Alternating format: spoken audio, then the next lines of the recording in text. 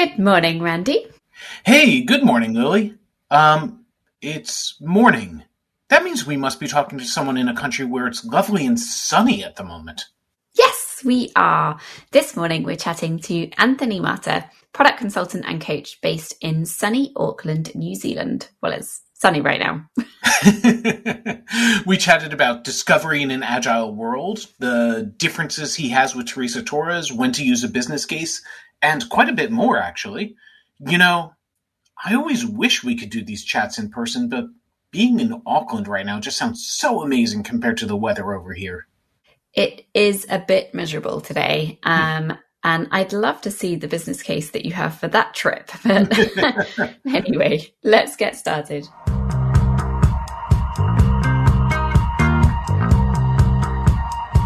The product experience is brought to you by Mind the Product.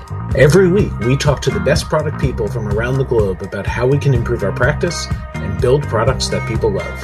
Visit mindtheproduct.com to catch up on past episodes and to discover an extensive library of great content and videos.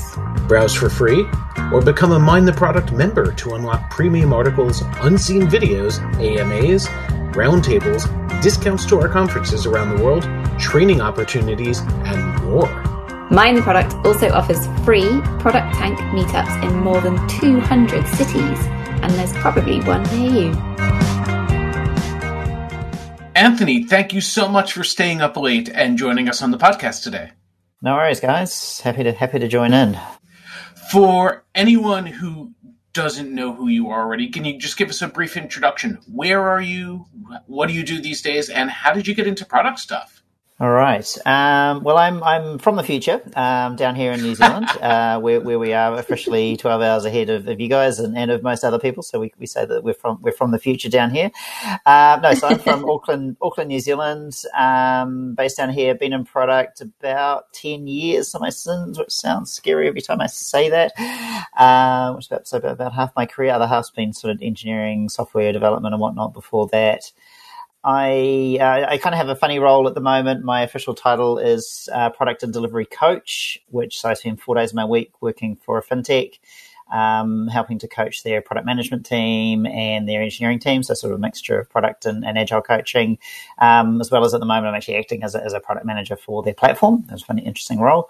And then I spend another day a week doing consulting. Currently working with a large grocery retailer down here on trying to embed product processes and product practices and whatnot, which is very interesting. They're a very large organization. Very good fun kind of role there. And so, and I just generally help out organizations down here with their practice. I'm also chair of an organization called Product Aotearoa, which is a New Zealand-wide organization where we're trying to join and connect product people from across the country down here in New Zealand to support each other and learn and grow together, sort of as an offshoot of what we've been doing down here with Product Tank. Excellent. And I've done stuff with a large grocery chain here in the UK in the past. It's a really interesting sector with all the real-time delivery and everything that they've got going on. It's you think doing delivery is hard, and then you have to factor in freshness. It's just so much harder. Yeah, and then from an organization which has come from a very traditional kind of background and hasn't quite yet had the realization that they're a technology organization that does grocery, not the other way around. But we're working on it. Yeah, good luck. So we asked you on today because you did a talk for Mind the Product conference a while back and wrote an article about it, and it was really interesting. And you've got this great role, as you said, where you're doing the coaching for both product and delivery practice. So one of the fundamental things that we try and work on is discovery in these cases, and it can be hard to fit it in. And you start off, one of the things you start off with, I want to ask is, why shouldn't I call it discovery? I mean, it's just a word. It's a word we use all the time. What's so bad about that word? It depends on the context, actually, and that was a slightly tongue-in-cheek comment in my presentation. But where it kind of came from is sort of hearing about product managers and also making this mistake myself, coming into an organization, particularly in a startup where the founder, the other people in the organization have spent a lot of time thinking about the context of what they're trying to do. And this product person marches in there and says, right, we need to do this thing called discovery. We need to reinvestigate the problem. And everybody's looking at them going like, what, we've been thinking about this for ages. And it was really sort of trying to emphasize that, you have to be diplomatic in bringing this thing into an organization, because you're doing it with the right intent. You're trying to make sure that the organization is solving the right problems, but you're dealing with people who think that they're solving the right problems or think that they understand the problem. And so sort of coming at it a little bit obliquely can lead to far greater success than trying to tackle it head on. And then the other thing is just a language thing. We call it product discovery outside of product management. I don't know that term is very well understood as well. So it's setting the context of what it is that we're actually trying to achieve before we start using some of the language that we're kind of familiar with in the industry. I think that's a really good point, actually, about when you start to, introduce discovery. If you're in a new role or something, or you're kind of new into like a different product in the company that you're in, and lots of people have their views of like what's going on, and they've kind of like been brought along a journey, or they've gone on a journey themselves, and then you come in fresh and you kind of want to discover stuff for yourself, like by talking to customers. So I guess how much of that have you found that you should actually revisit stuff fresh, from a fresh perspective when you're coming in new in that way, versus listening to all of the opinions that have been formed from other people's own discovery? Yeah, it's tough, right? Like the hardest thing in the world is to come into an organization as a brand new product manager, or brand new to that organization, and you don't know the context, you don't know the domain, and that temptation. There really is that temptation there to go, right, we need to rediscover everything, and in some ways that's you personally. You're having to learn yourself, and so it's trying to strike that balance between, obviously as a product manager, you do have to get up to speed, and as a fresh pair of eyes, you will see things that other people haven't seen. But balancing that against, you have all these people around you who've spent a lot of time and effort and invested in what they perceive to be the problem, and making sure that you're balancing listening to them versus with listening to the customer, and really starting with an open mind that that in all probability, they probably are onto something with what they perceive as to be a problem, even if they're expressing it as a solution. And just being, ready to kind of shift both your perception of what it is that everybody thinks the problem is, and listen and make sure that you're kind of achieving a happy medium between those two things. But it's hard because, it really is that moment of, do I think that they're misaligned with the customer because they're misaligned with the customer, or do I think they're misaligned with the customer just because I don't know something? Yeah. So a lot of time when we talk about discovery, we talk about it almost like from a greenfields perspective. You're coming into something new. You start off with discovery. But you said you're working with a grocery chain, with a fintech, and I'm guessing these are, from the sounds of it, these are larger organizations. Mm-hmm. And when you come into these, most of the time, you're coming in on something that's already in motion. They already have a strategy. There's a lot going on. How do we know, and obviously, we can talk about continuous discovery and as a principle, but how do we know how much has to be redone when we come into something like we don't necessarily want to start from scratch. How much can we reuse from what the team's already done, and where do we need to start again for ourselves? Yeah, it's kind of what I touched on in my talk, and was sort of a bit of a 3-step process to getting there. And the first thing was trying to understand, like, do we know how we're going to move? You've got stuff in flight, right? There's stuff's in motion. You come into a team, you come into an organization. There's stuff already in motion. How much do we being the product manager and the team, understand about how we're going to move the dial when this thing gets out there into the wild? Like, do we actually know what difference it's going to make? Like, are we just talking about, well, we're just going to build a thing and give it to some customers and, sweetness and happiness and whatnot? And to really to try and get beyond that, which is do we as a team understand how we're going to move the needle?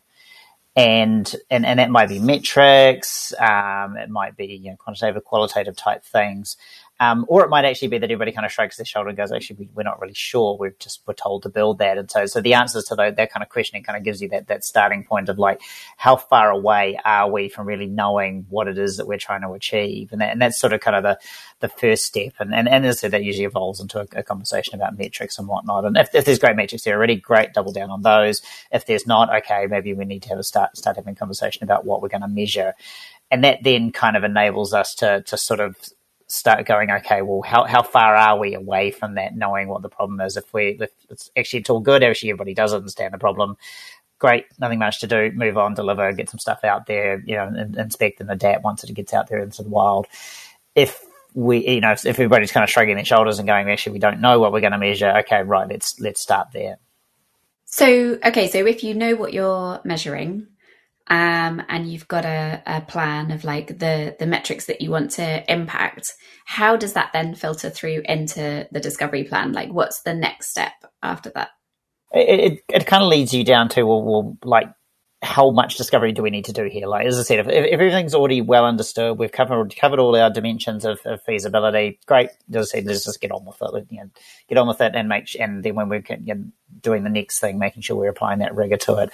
If we look at it and go, actually, as I said, maybe we don't know what the business metrics are, or we don't know what the support metrics are, or we're missing some stuff around technical feasibility. Okay, that's the gap that we need to fill. Does it mean that we need to get the technology team to do some proof of concepting? Do we need to do some prototyping with our UX team? Basically, like where are the gaps in the dimensions of feasibility? And what I'm referring to there is Marty Kagan's kind of 4 dimensions of feasibility. And which one of them do we have a gap in? So presumably, if the business is already funding something, there's been a business case built around this.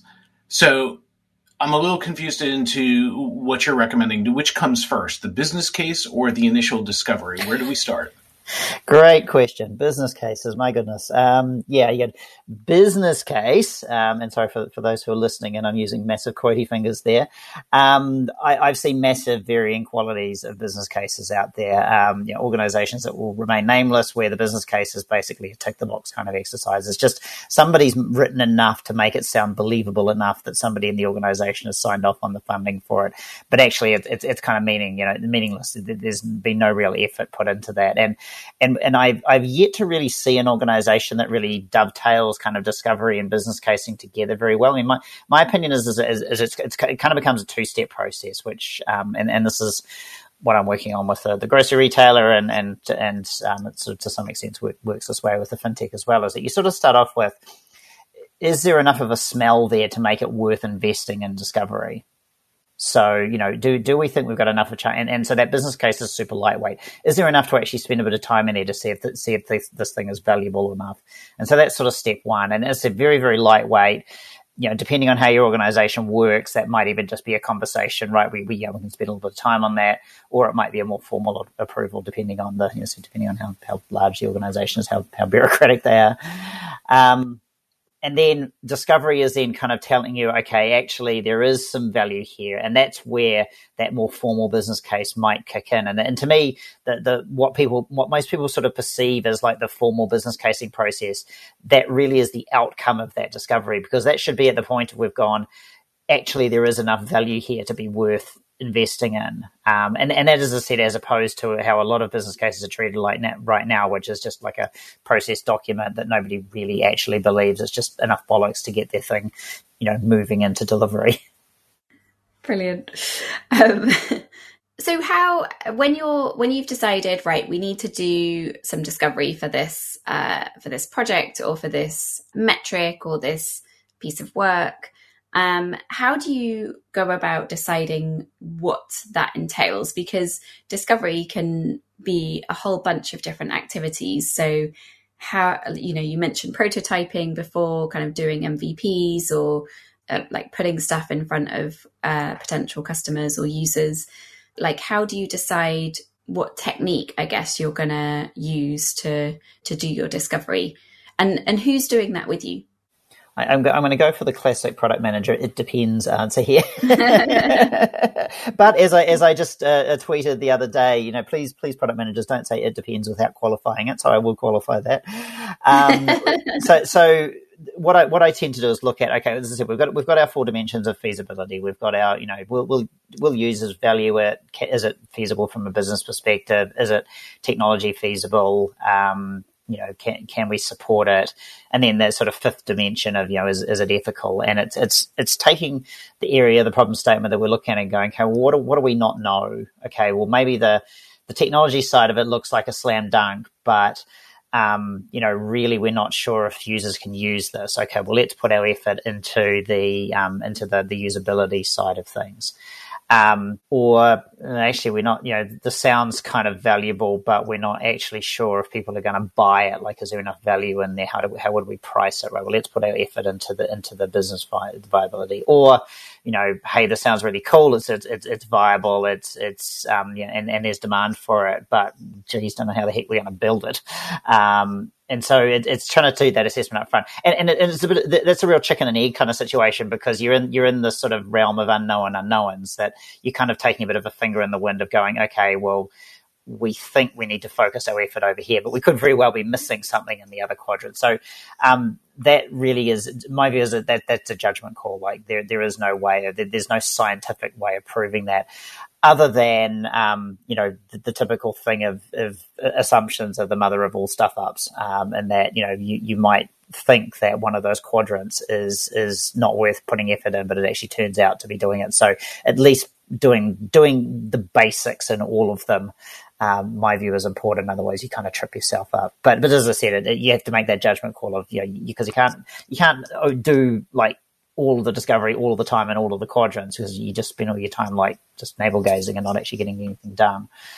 So it does come down to that judgment call of where do we want to focus our effort.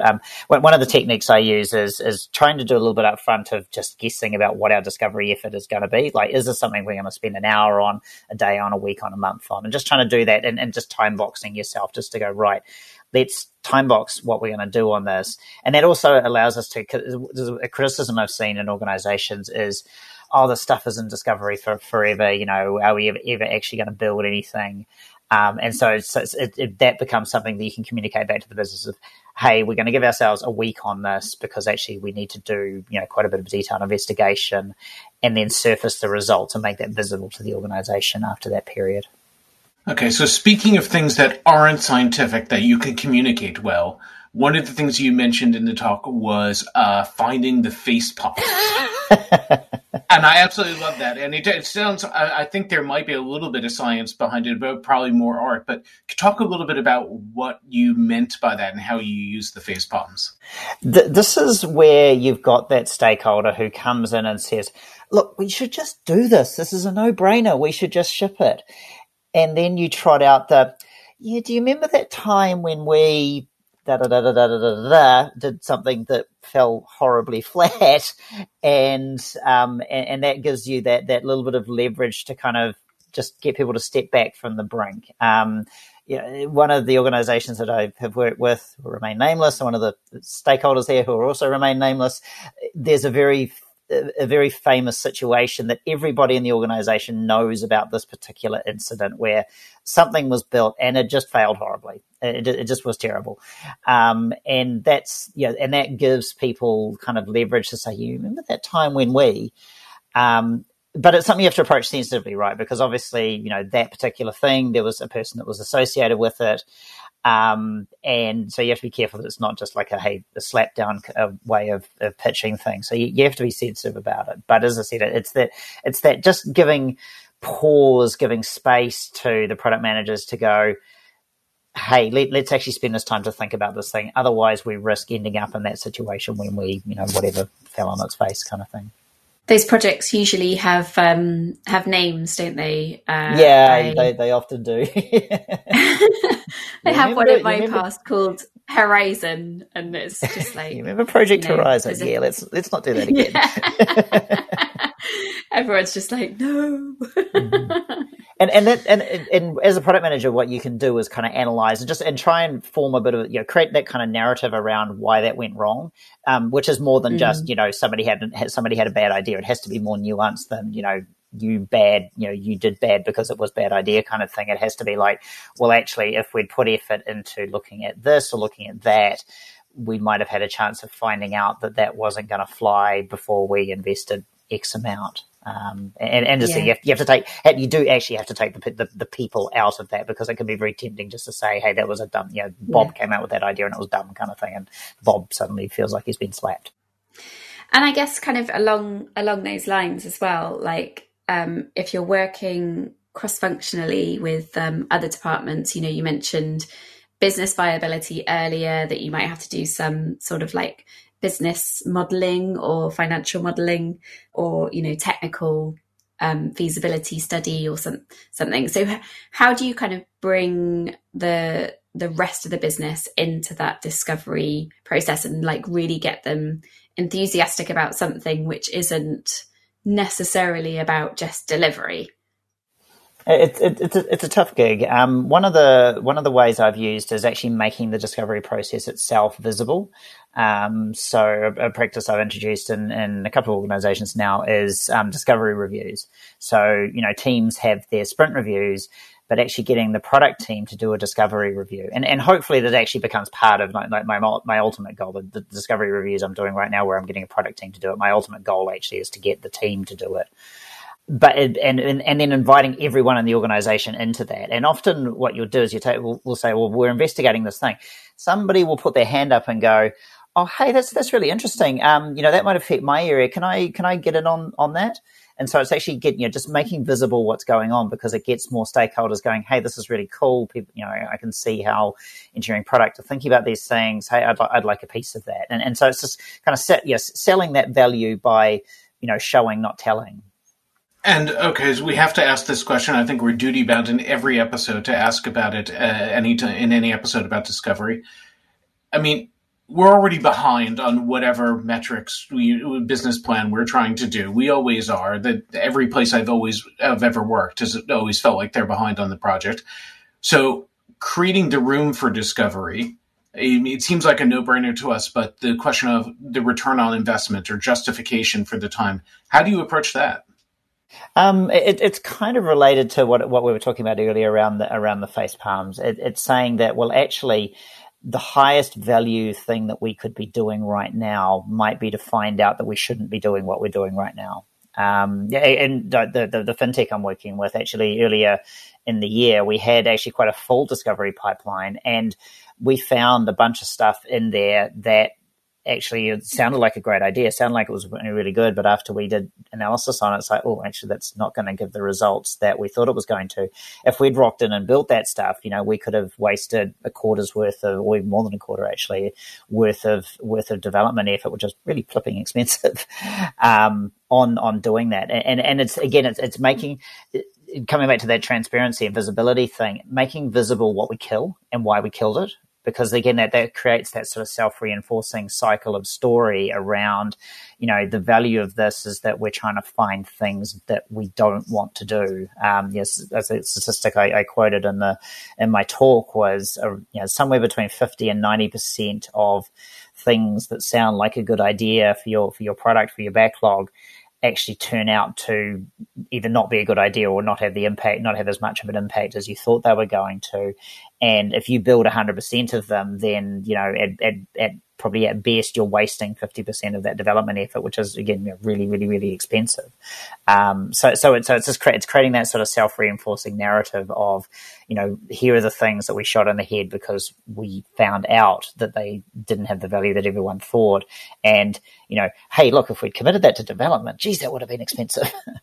It's interesting as well. And I think, in your experience, if you are doing discovery well, do you think it changes the shape of the product team? And when I say product team, I'm kind of including development and design and UX and everything within all of that, because the classic shape of a team like that would be like 5 developers, a designer, maybe a bit of a UX person if your designer isn't a UX person as well, and a QA person or something in that sort of shape. So if actually you've got to do quite a lot more work up front in order to validate everything that's going into that development team, you kind of feel like that's the wrong shape for that type of team. It's interesting because the notion of team actually grows significantly because, it might be a conversation with your company lawyer that leads you to go, oh, actually, that's, maybe we shouldn't go down that path after all. So,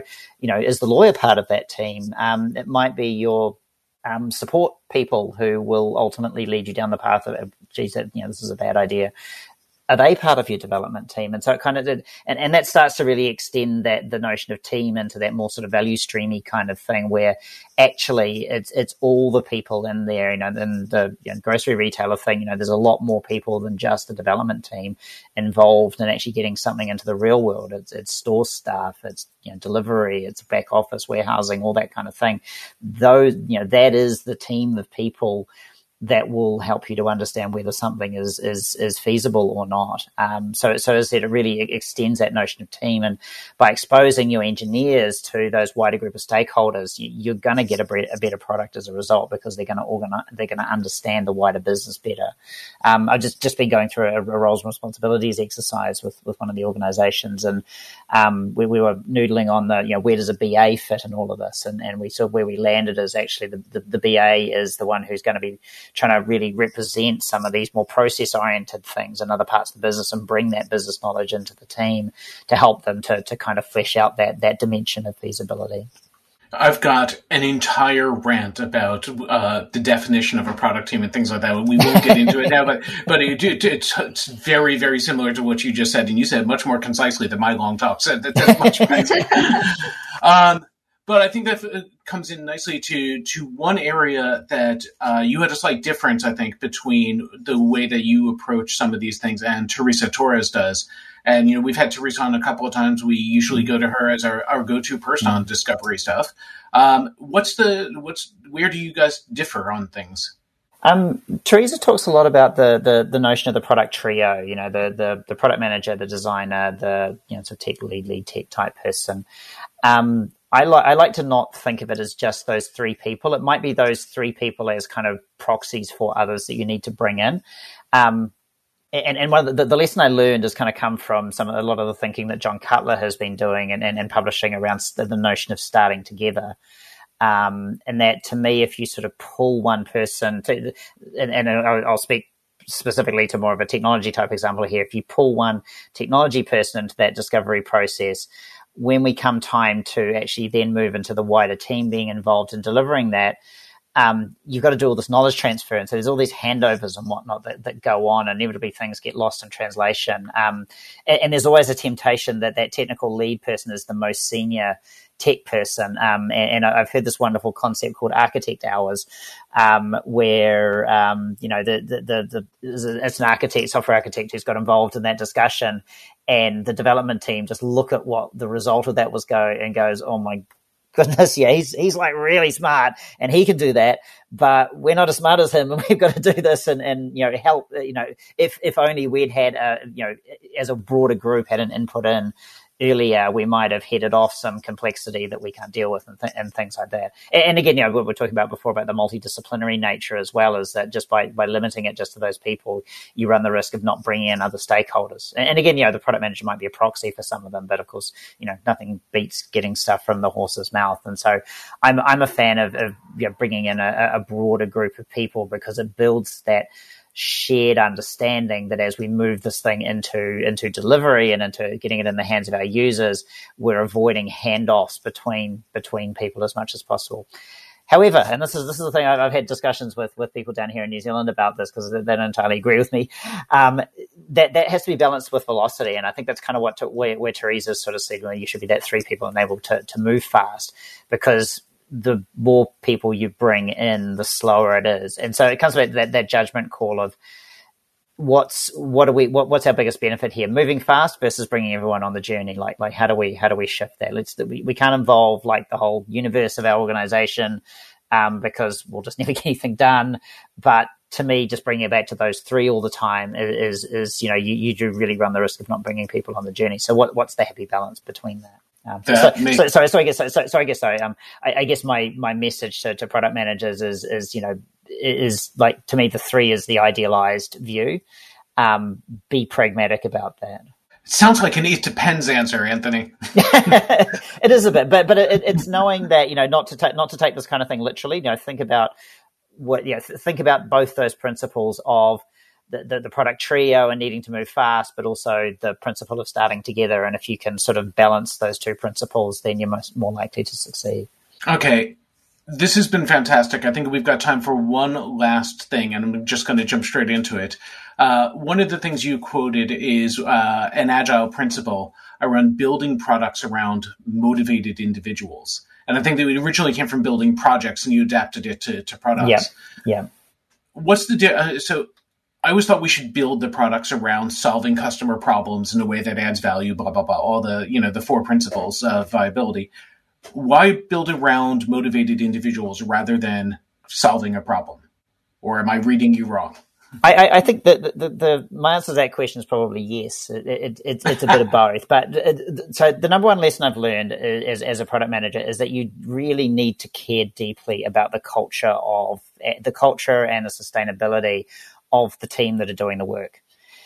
And because if you don't, you run yourself off the rails. Like you'll maybe get stuff done in the short term, but you'll burn a team out if they're not fully bought into what it is that you're trying to do. And if you've burned your team out, you ain't delivering anything to your customers.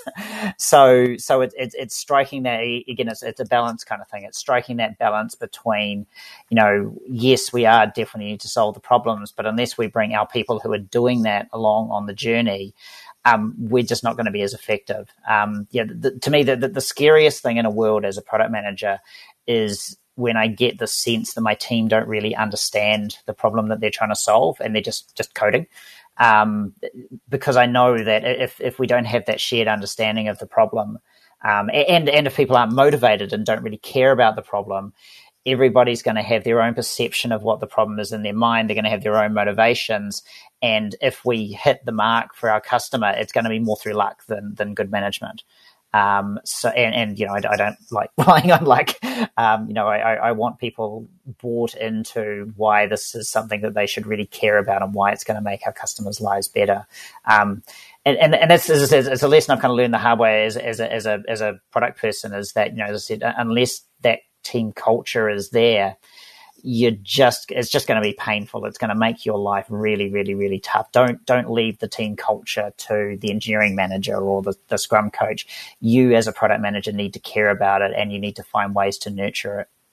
Amazing. Thank you so much. And I think that's a great note to finish on. It's been such a pleasure talking to you. Thanks, guys. I really, really, really enjoyed it. As I said earlier on, I could talk about these topics for hours and hours and hours. Particularly that team culture thing. That's something that I do really deeply care about. But it is a bit late where you are, so we'll let you go for tonight. No worries at all. Thank you so much, Anthony. Bye. Cool. Thanks, guys.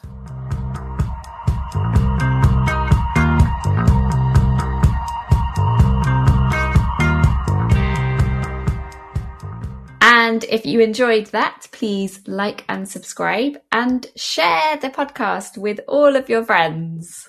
And you can discover so much more about lots of topics and all of our wonderful guests.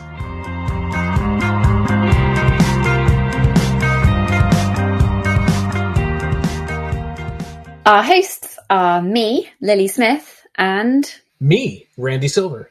Emily Tate is our producer, and Luke Smith is our editor. Our theme music is from Hamburg-based band POW, that's P-A-U. Thanks to Arne Kittler, who runs Product Tank and MTP Engage in Hamburg, and plays bass in the band, for letting us use their music. Connect with your local product community via Product Tank, our regular free meetups in over 200 cities worldwide. If there's not one near you, you can consider starting one yourself. To find out more, go to mindtheproduct.com/product tank. Product Tank is a global community of meetups driven by and for product people. We offer expert talks, group discussion, and a safe environment for product people to come together and share learnings and tips.